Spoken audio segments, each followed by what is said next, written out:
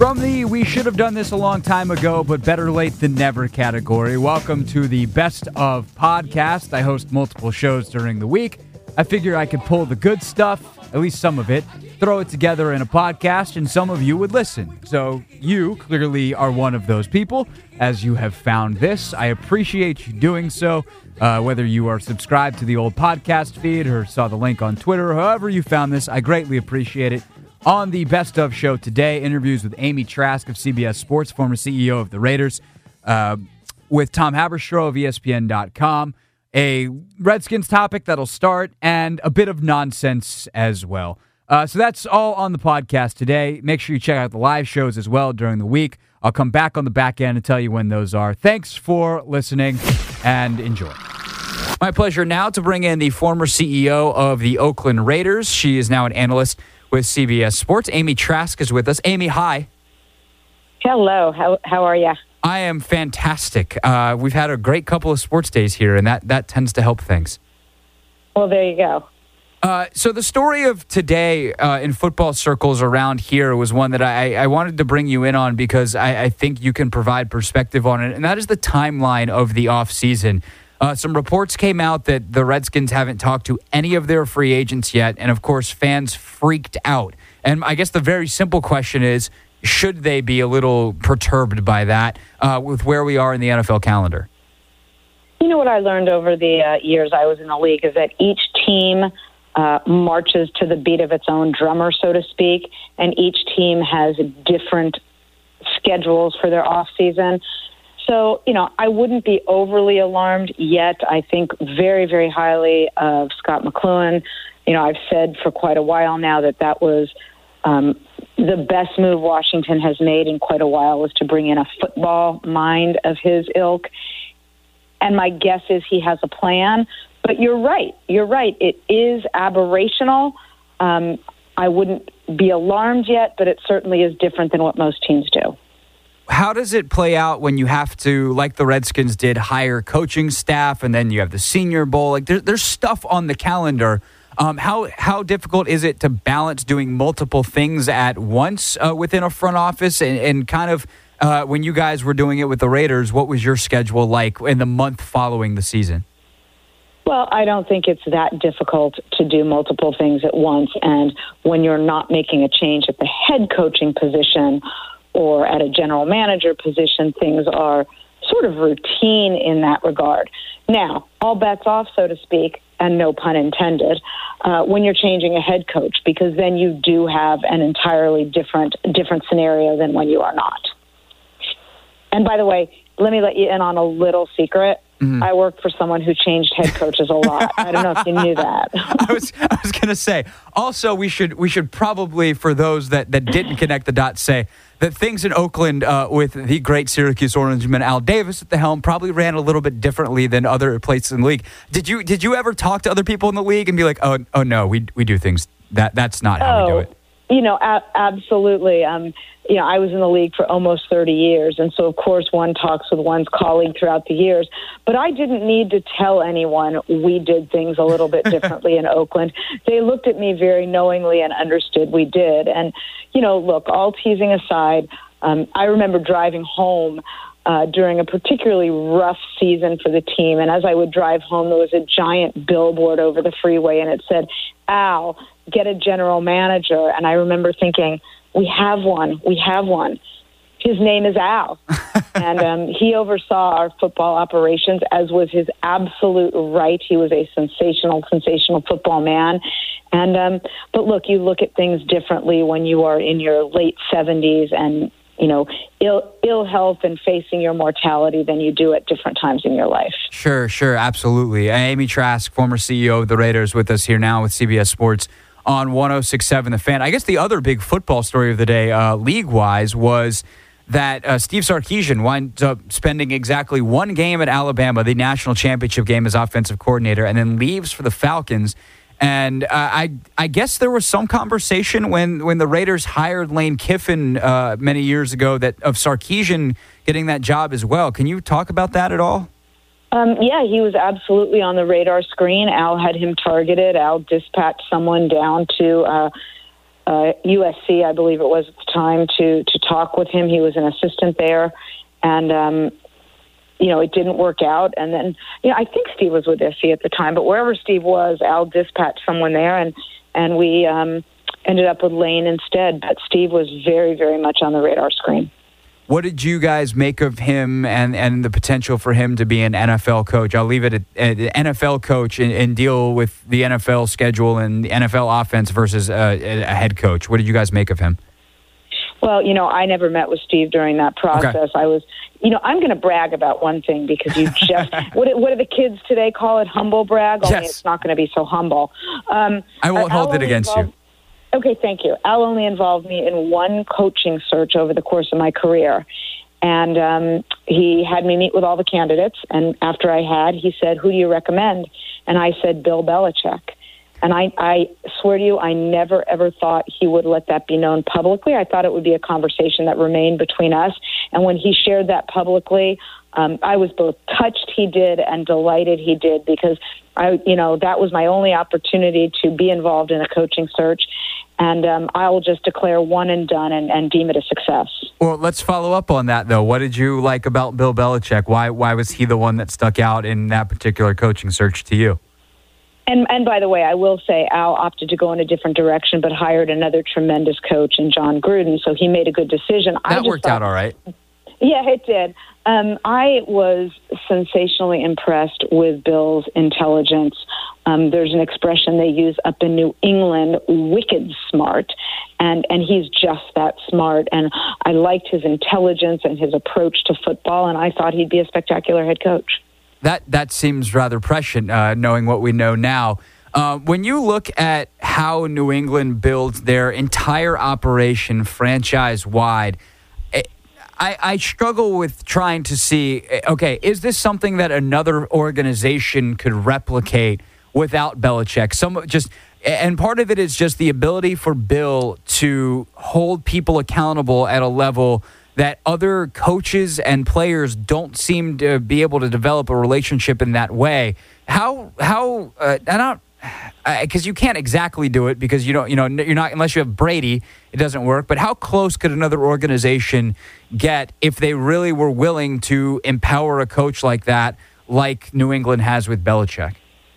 I think that's a sensational question. It's almost like you do this for a living or something, asking questions like that. You might want to look into this as a career.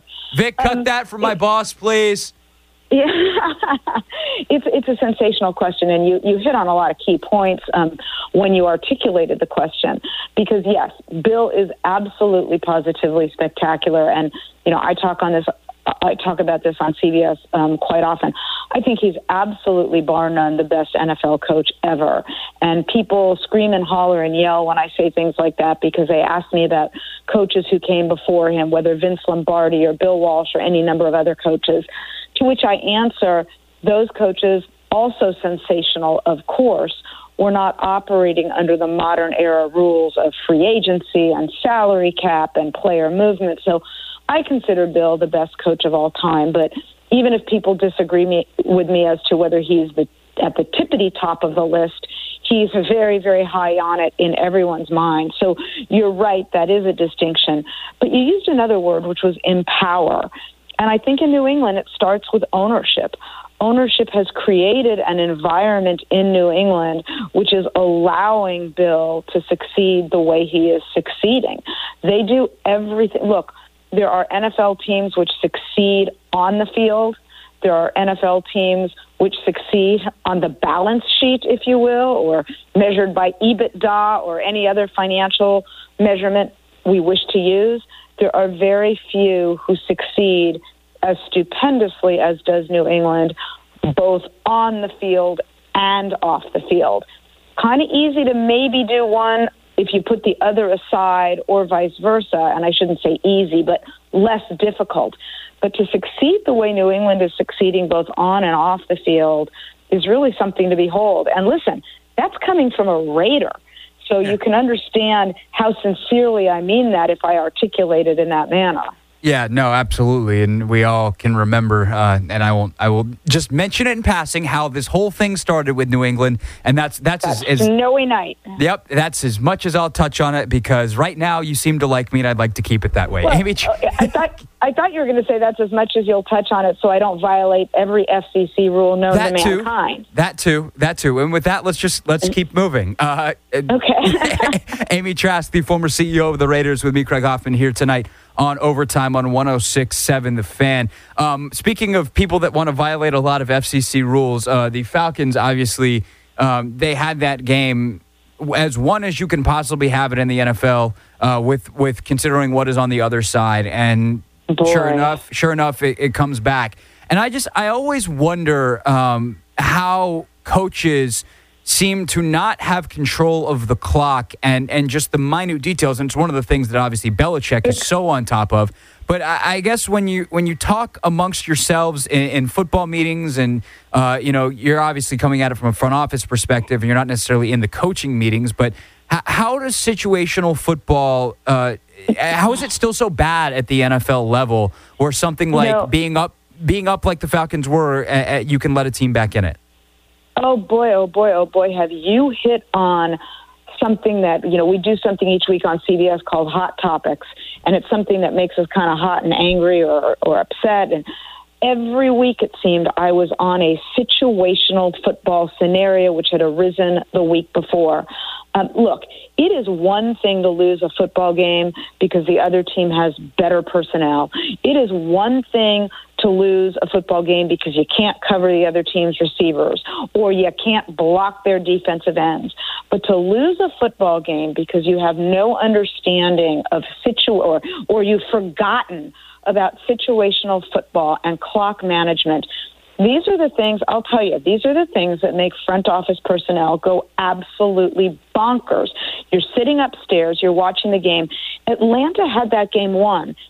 At the end of the game, had Atlanta run the ball, and I don't remember now whether it was 2 or 3 times they could have run the ball, and kicked that field goal. Look, makeable field goal, not every field goal that's makeable is made.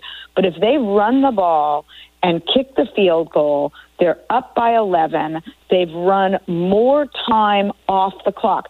These are the things that make front office people age in dog years during games. And by the way, I think I look okay for a 2,855-year-old woman because you sit up there as a front office person and look, you get it if your tackle can't block a pass rusher, but to not understand situational football, I found what happened at the end of the game incomprehensible. That game was Atlanta's to win. And by the way, even if you take away the passing versus running, Atlanta wasn't even letting the play clock go down as low as it could.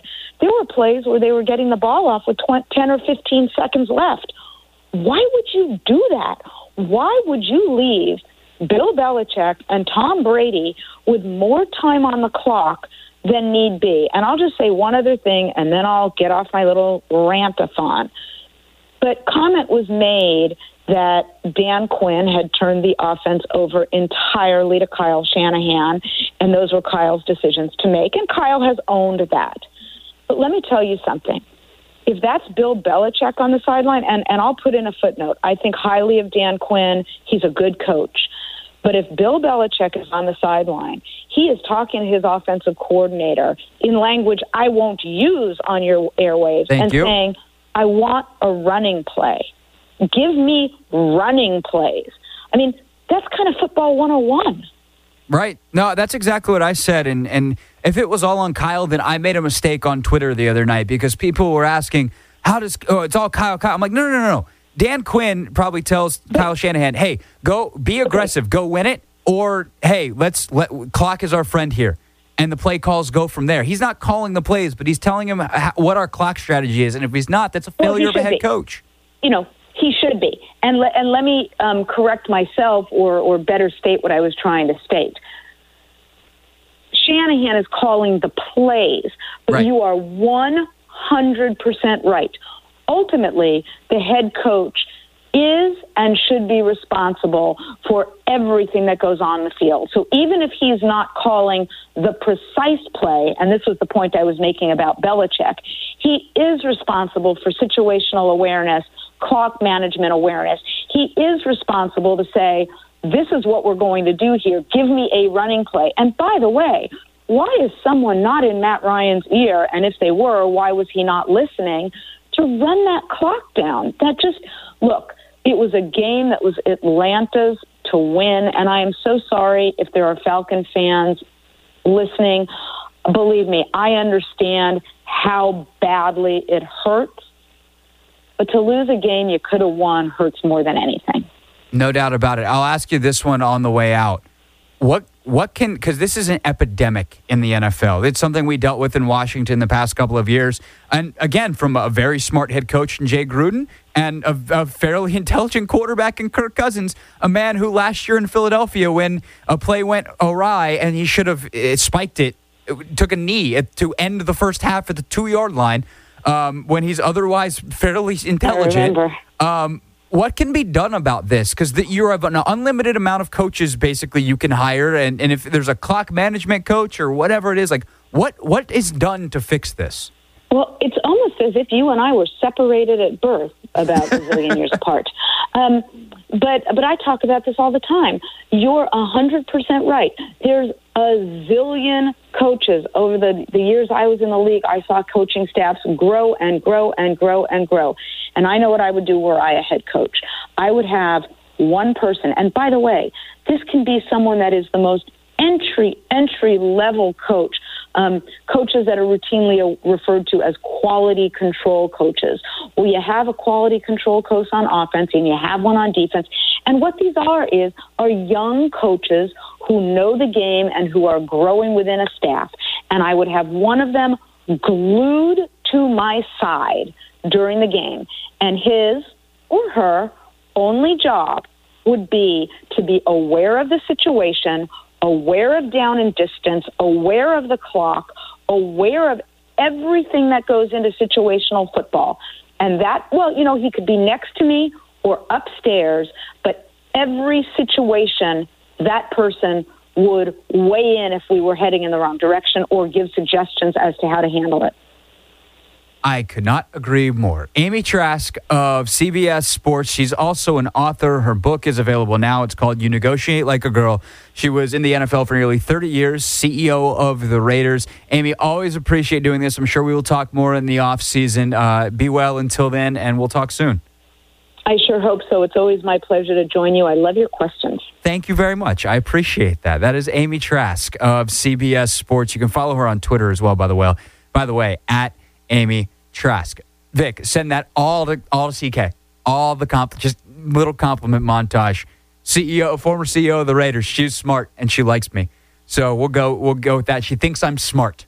That's a better. It's not just she likes me. She thinks I'm smart. She may be the only one, but I'll take it. The Redskins organization is not imploding. The Redskins organization is doing dysfunctional Redskins things because their PR strategy, and I want to be very careful how I say this and who I pin the blame on. Their PR strategy is moronic, okay? How's that for being careful? Their PR strategy is moronic, but it's not the fault of their PR staff.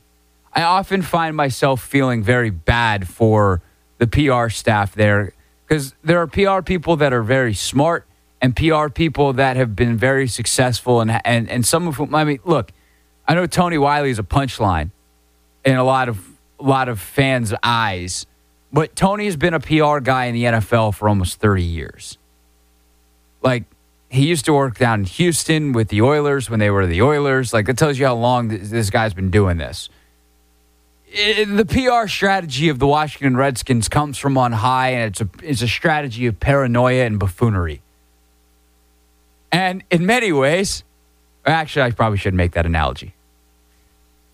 God, SNL was good last night. That's all I'll say about that.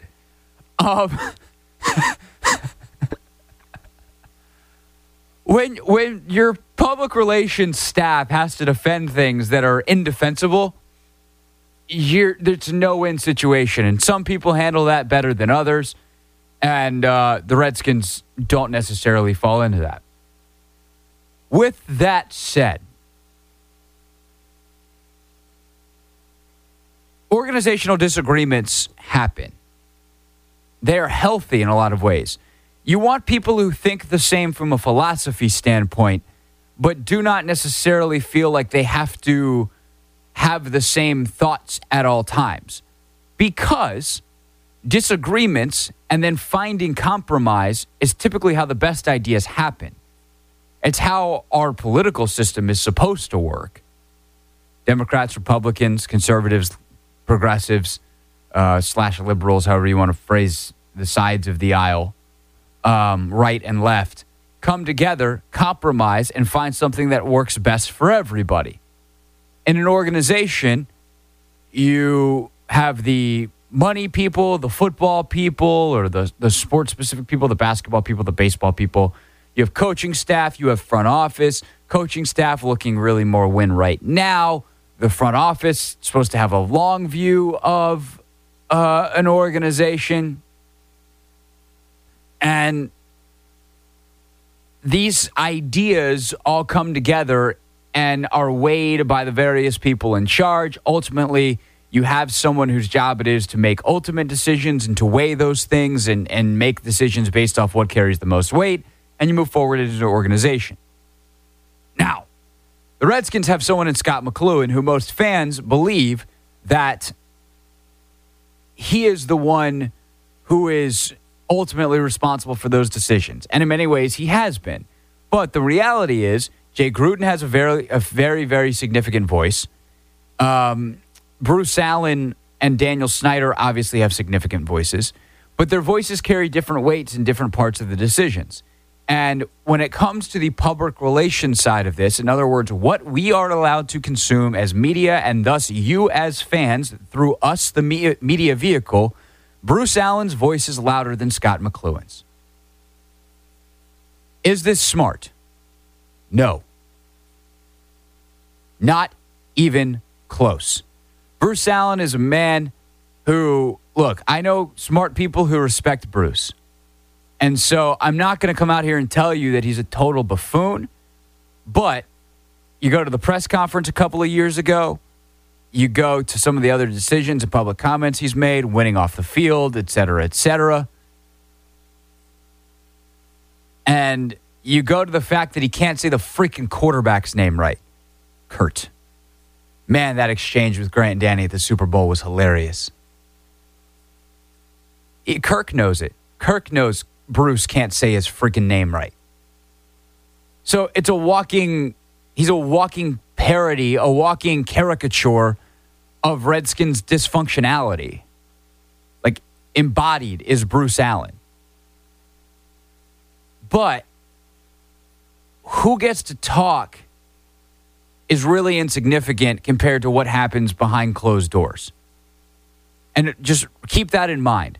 I know it's easy and maybe even based off of Redskins history, completely and totally understandable to freak out at any hint of dysfunction, any hint of going the wrong way, because the Redskins have a history of you can't have nice things.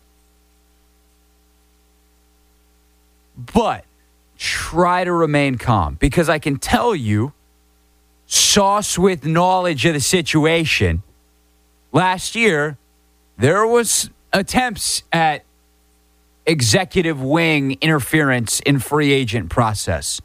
And Scott McCloughan held off. Hey, no, we're going to do this way. When it comes to the actual football operation, it is my understanding that Scott McCloughan is still in charge. Now, is there more pressure this year? Yes. Should there be more pressure? Based off results? Yes. I've been telling you for months. The dirty secret of 2016 in Redskins world is Scott McCloughan had not a really bad year. He had a poor year. 2015, pretty remarkable. From bringing in different guys in the draft, that were helpful. Guys like Jamison Crowder, to some of the free agents he brought in mid-season, guys like Will Blackmon, to 6th-round pick Kaishan Jarrett. Well, Jarrett gets hurt. They try to move Blackmon to safety, and that doesn't go nearly as well as it did with him at nickel corner. The free agency acquisitions outside of Josh Norman weren't nearly as magical. Some of the draft picks, like Matt Jones, and the luster's off the Scott McCloughan bust. He's got another year to figure it out. At least, I'd say he's probably got more than that. If you're smart, it's more than that. Because, remember, part of the reason continuity is important is if you don't exhibit the ability to display continuity, no one's going to ever want to come to your team. If Scott McCloughan goes back-to-back winning seasons and has another competitive year this year, even if they don't make the playoffs, but they're in the mix till late, Jay Gruden has them in the mix till late, and whatever, the season plays out in a way that it's not obvious you have to fire them, and you do, who are you going to sign that's better? Who's going to come and be like, you know what? I think I can fix that because I'm definitely going to be given the time. The answer is nobody. The answer is nobody. So your reputation as an organization is important. Stability is important. Continuity is important. Being good is important. And these guys are at the very least good. I don't know if they're great, but they're at the very least good. And so keeping them moving forward is important. And if Bruce Allen and Daniel Snyder can't wrap their heads around that, then yeah, this organization is screwed. But I don't think we're there yet. So I would tell you, JR, who tweeted me and completely distracted the show one segment in, although I think I did that pretty well for doing it off the top of my head, to relax. First, a trip behind the scenes, and then we'll get to the ownership and sports topic, which is why PJ was playing owner of a lonely heart. So my buddy Brandon's listening, who works with me at One Life Fitness out in Reston, where I do my personal training gig. And we do a class on Saturday mornings. And he's always making fun of me because I half plan everything. I'll have an idea for the class, but the actual specifics of implementation typically get left of until it's time to execute them. It's like, all right, let's see how many people actually show up and what equipment's available. And I kind of got this idea, but most of my ideas in life are half-baked. And then we have a bit of spontaneity. And so he's blowing me up, laughing at my dumbass for the way the last segment closed, which was me looking at PJ going, hey, I wrote a bunch of stuff down. What was I going to talk about again? So the way this show works is I write down ideas of stuff I want to talk about. I talk about them until we run out of stuff to talk about on that topic, and then I move to the next idea. And sometimes I forget to double check what the next idea is, and you get the end of last segment. So just understand, we're flying on by the seat of our pants on a train track. We don't really know where the train's going, but the track exists, and that's all that really matters. We're on a track. We just don't know where it's going. So buckle up and enjoy the ride. I think it makes for a better show rather than at 10:15 we will discuss blank. I got to do that with interviews when they're live, but like this morning, I'm going to run back a conversation I had with Amy Trask earlier in the week. When? I don't know. When I feel like it. Tentatively in my head, it's at 10:30. But we'll see. If this ownership topic catches fire and people want to talk about it, we'll keep talking. The idea here on a Sunday morning is you can turn me on, whether you're on a drive somewhere or maybe you enjoy the show and you're listening with your Sunday morning coffee. And you can hang out for 3 hours and not get bored. That's my goal. And hopefully I don't suck at it. All right. With that, we close the curtain and get back into the show itself. Although, PJ, you look like you're searching some kind of audio. What are you trying to find? What trouble are you trying to get me in? Next, what were some of the other things we were going to do this morning? I had a whole show sheet, and then I didn't pull it up. It's here. Should I tweet out the show sheet? Why not? All right, maybe I'll do that. It's really not much. Like here's what I should do. Pull up a rundown, because I used to do full-on rundowns. And like my college show, super detailed. It was like a fruit salad, bro. There were colors everywhere. Like a green highlight meant I had a sound bite. I would like in pink highlight the tease. Like I scripted all my teases. Sometimes I'll still do that if I have a really good one. But then the problem is finding it when I think it's time to discuss this particular topic next. Now it's just like, here, I'll read my show sheet on the air. Kerr-Simmons exchange on why players are socially aware 47 minutes. By the way, PJ, I need you to pull that. I'll talk to you about that in a second. There's a moment on the Bill Simmons podcast I thought was interesting and worthy of discussion. Hatred in sports, owners, Trask replay, this, that, and the other thing. Caps, are you in? That's the show sheet. That's the plan for today. And somehow that'll turn into 3 hours of radio. And hopefully it doesn't suck. And with that, we're out of time in the segment. So that's good. Here, let's see if we can formulate a good tease next. Coming up next on 106.7 The Fan, the two worst owners in sports were in the news this week, which begs the question, what makes a good owner? We ask you at 800-636-1067. Next on The Hoffman Show on The Fan. See, what were some of the other things we were going to do this morning? No one covers the Wizards like 106.7 The Fan.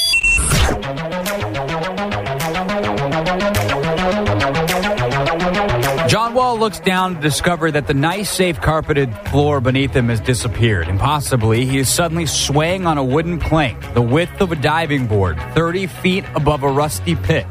His heart races. Just the slightest wobble could be fatal. Safety is merely 8 feet in front of him, a distance the stressed Wall chooses to cover on tiptoes. He's about halfway there when somebody nearby gives him an instruction. Turn and step off the plank. Wall shakes his head. He won't do it. After telling himself over and over this can't possibly be real, he finally turns to his right, steps off the plank, and plunges into the abyss below. Then Wall peels back the virtual reality headset off of his face, relieved to rejoin the safety of the physical world as we know it. That's how the article starts on ESPN.com. Tom Haberstroh wrote it. Tom does a phenomenal job covering the NBA at large, but specifically when it comes to sports science and technology. And the Wizards are out ahead of the virtual reality world, and Tom was able to chronicle that. And with that, we bring in Tom Haberstroh of ESPN.com. Tom, how are you, my friend? Good to talk. It's been way too long. Yeah, it's been way too long. It's great to be on the show. And I got to say, Craig, if I write a book, you're going to be voicing the audiobook. Yes, that's really all I did that for. Yes. Wasn't to hook people into the segment. It was just to secure that. So you get writing, and I'll warm up the vocal cords. Hey, man, that was awesome. I think I just wrote it for you. You know, some movie script writers, they write parts for certain people, certain actors. I think I wrote it for you. You got me down. So. You got me down. I'm always interested when you write these kinds, whether it's a technology piece or a statistically driven piece, how you find it. And we did a podcast over the summer, and you talked to me about some of the statistical pieces where you notice something. You're working on some spreadsheets and you notice a pattern, whatever it is. When it comes to the technology pieces, how do you find these stories? Well, if you remember, I don't know if you read it, but there was a big feature I wrote about a month ago about Kawhi Leonard and Stephen Curry using strobe light glasses to train the brain. Basically, they're putting on these blinders so that when they don't wear these blinders, everything seems to move slower, and they actually train on the basketball court using these goggles that are kind of cutting edge, kind of secretive. A lot of people didn't want to talk about this. Michael Jordan used to wear it, and that was a secret. So, a lot of these stories, I talk to people around the NBA, and they're like, "Oh, have you talked to so-and-so about their new technology?" And I'm like, "Oh, no, I'll get up with them soon." And so it's really word of mouth. It's talking to people. It's knowing that this stuff isn't going away. This side of sports, this blurry side of what's allowed to, what are you allowed to use? Is it okay, Tommy John surgery? Like, think about that. Like, we're okay with players restitching their arms, or their elbows to their forearm, and they come back oftentimes a better pitcher, and it's just this weird world where I think it's only going to get trickier, where teams are using virtual reality, teams are using chips, teams are using trackers, sleep trackers. All this new technology is going to become synonymous with the sport, and you're lucky there in D.C. The Wizards are using virtual reality to help guys train the brain for competition. So one of the examples I talk about is Jan Mahimi, the oft-injured big man, $64 million. They're doing everything they can to make sure that he is going to be a better free throw shooter. And one of the things they're doing is they show him video in virtual reality of him repeatedly making free throws. And a lot of these guys have confidence issues. When they go to the line, all they think about, DeAndre Jordan has talked about it at length, Andre Drummond, another guy using virtual reality, they psych themselves out. If I say to you right now, Craig, and all the listeners, don't think about a pink elephant right now. You're going to think about a pink elephant. You have that image in your head. So all these guys that come to the free throw line and they say, don't airball it. Like, don't screw up, don't mess up.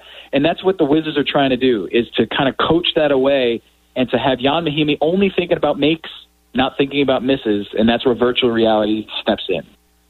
That's really cool to be able for these guys to be able to see it. What about one of the ways that I've seen it used before? I don't remember which reporter did the piece, but someone did a piece with Stanford, which is where this technology kind of originated. Yeah.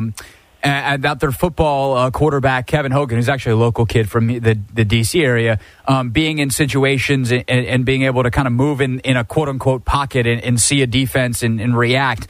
So in a basketball sense, where you're not being able to stand in a pocket and see what's going on, but a game that's in constant motion, how does that actually work of putting someone in a first-person scenario and then reacting to people and the other 9 players on the floor moving? Is that something that's possible?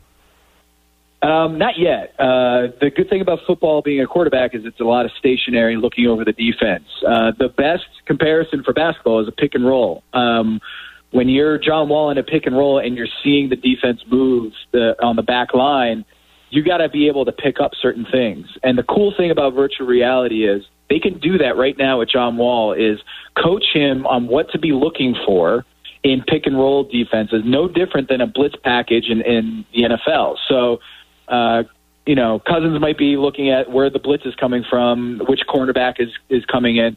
Same thing with pick and roll defense. It's a little more fluid, but they're kind of looking, all right, is the center jumping out on the screen? Like, where's the rotation coming from? These are things you can coach players in pick and rolls, but you can look at other stationary moments in the basketball game, free throws, inbound passes. If you're a defender on the weak side, looking at VR, you can kind of look at, what should you be doing when a pick and roll happens and the rotations? Where are the rotations coming from? So, it's a little tougher with basketball because, as you said, there's a lot more movement. It's a lot more fluid. And right now we don't have the technology to pull that off right now where you can move and be in VR.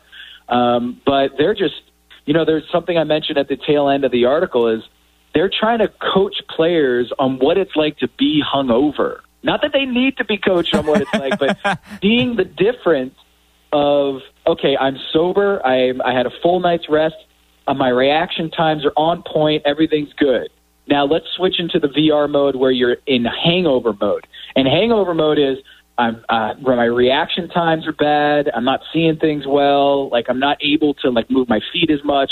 Like, that's the type of stuff that is very, very intriguing for NBA players. Is maybe this isn't just about basketball. Maybe this is just life. And that's the opening with John Wall. That's what I was getting across is they want to show, the Wizards want to show how immersive this is and how influential it is and how it can really change your emotions.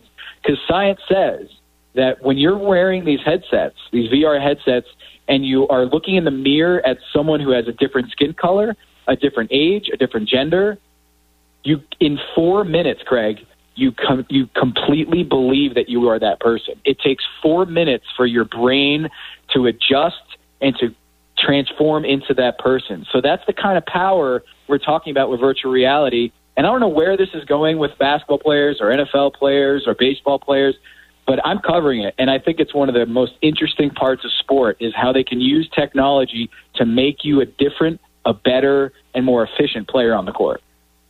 The social aspect of that definitely stuck out to me. That's a different conversation for a different time, but it is a worthy part of the article, and I'm really glad you included it.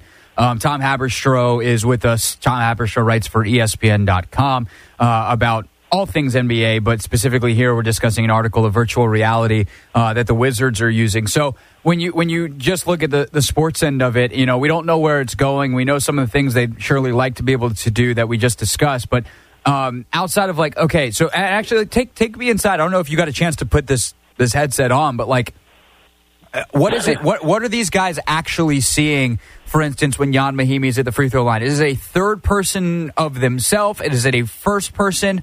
And how does that work? It's it's first person. So like, you can do third person or first person. So you can look down and see your own hands catching a basketball and then shooting at the free throw line. So it's first person. You think you're there. So I wore this as Kelly Oubre. So I'm now Kelly Are you a lefty? Oubre shooting. I am not lefty, so I was completely disoriented, but it was really cool. I was like, oh, I'm ambidextrous now. Like, I totally know how to shoot left-handed. So you can do that. But the interesting thing here also is, and Jan Mahimi talks about it, who's playing tonight after a few weeks of dealing with knee issues, you notice certain things when you're immersed in this virtual reality world. You notice where your hands are. You notice where your feet, your footwork. You notice your stance. These type of things, when you're watching on a laptop or watching on your phone, you're distracted. You're not immersed into it, and so you're not really focused. And a lot of these players are just like you and me, where they're all the time on Twitter, texting with family, looking on Facebook, Snapchat, whatever. But when you're in VR, you don't have that. So coaches are really intrigued by this idea that you can go over plays. You can sit on the bus and watch plays. You can learn the playbook without actually being on the court. I mean, you could be on the road in your hotel room and be like, you know what? I'm going to go over the new playbook, the new set of plays, the new inbounds plays. I'm going to look at their new defensive coverages, and I don't have to be on my feet to do it. And if you talk to any strength coach, any sports scientist, they'll say getting these guys on their feet for as little time as possible, every minute counts. And so virtual reality really, really helps assisting in that area because they need to be coached. And this really helps them see these things in their playbook without actually needing 10 players on the court at all times. All right, I have two more questions for you. And producer Vic, I apologize. I'm going to murder the clock here. And Earl, update anchor, I'm sorry, you're going to have to wait. Blame it on me. Blame it on me. No, it's fine. It's Tom's fault. It's not my fault at all. It's Tom's fault.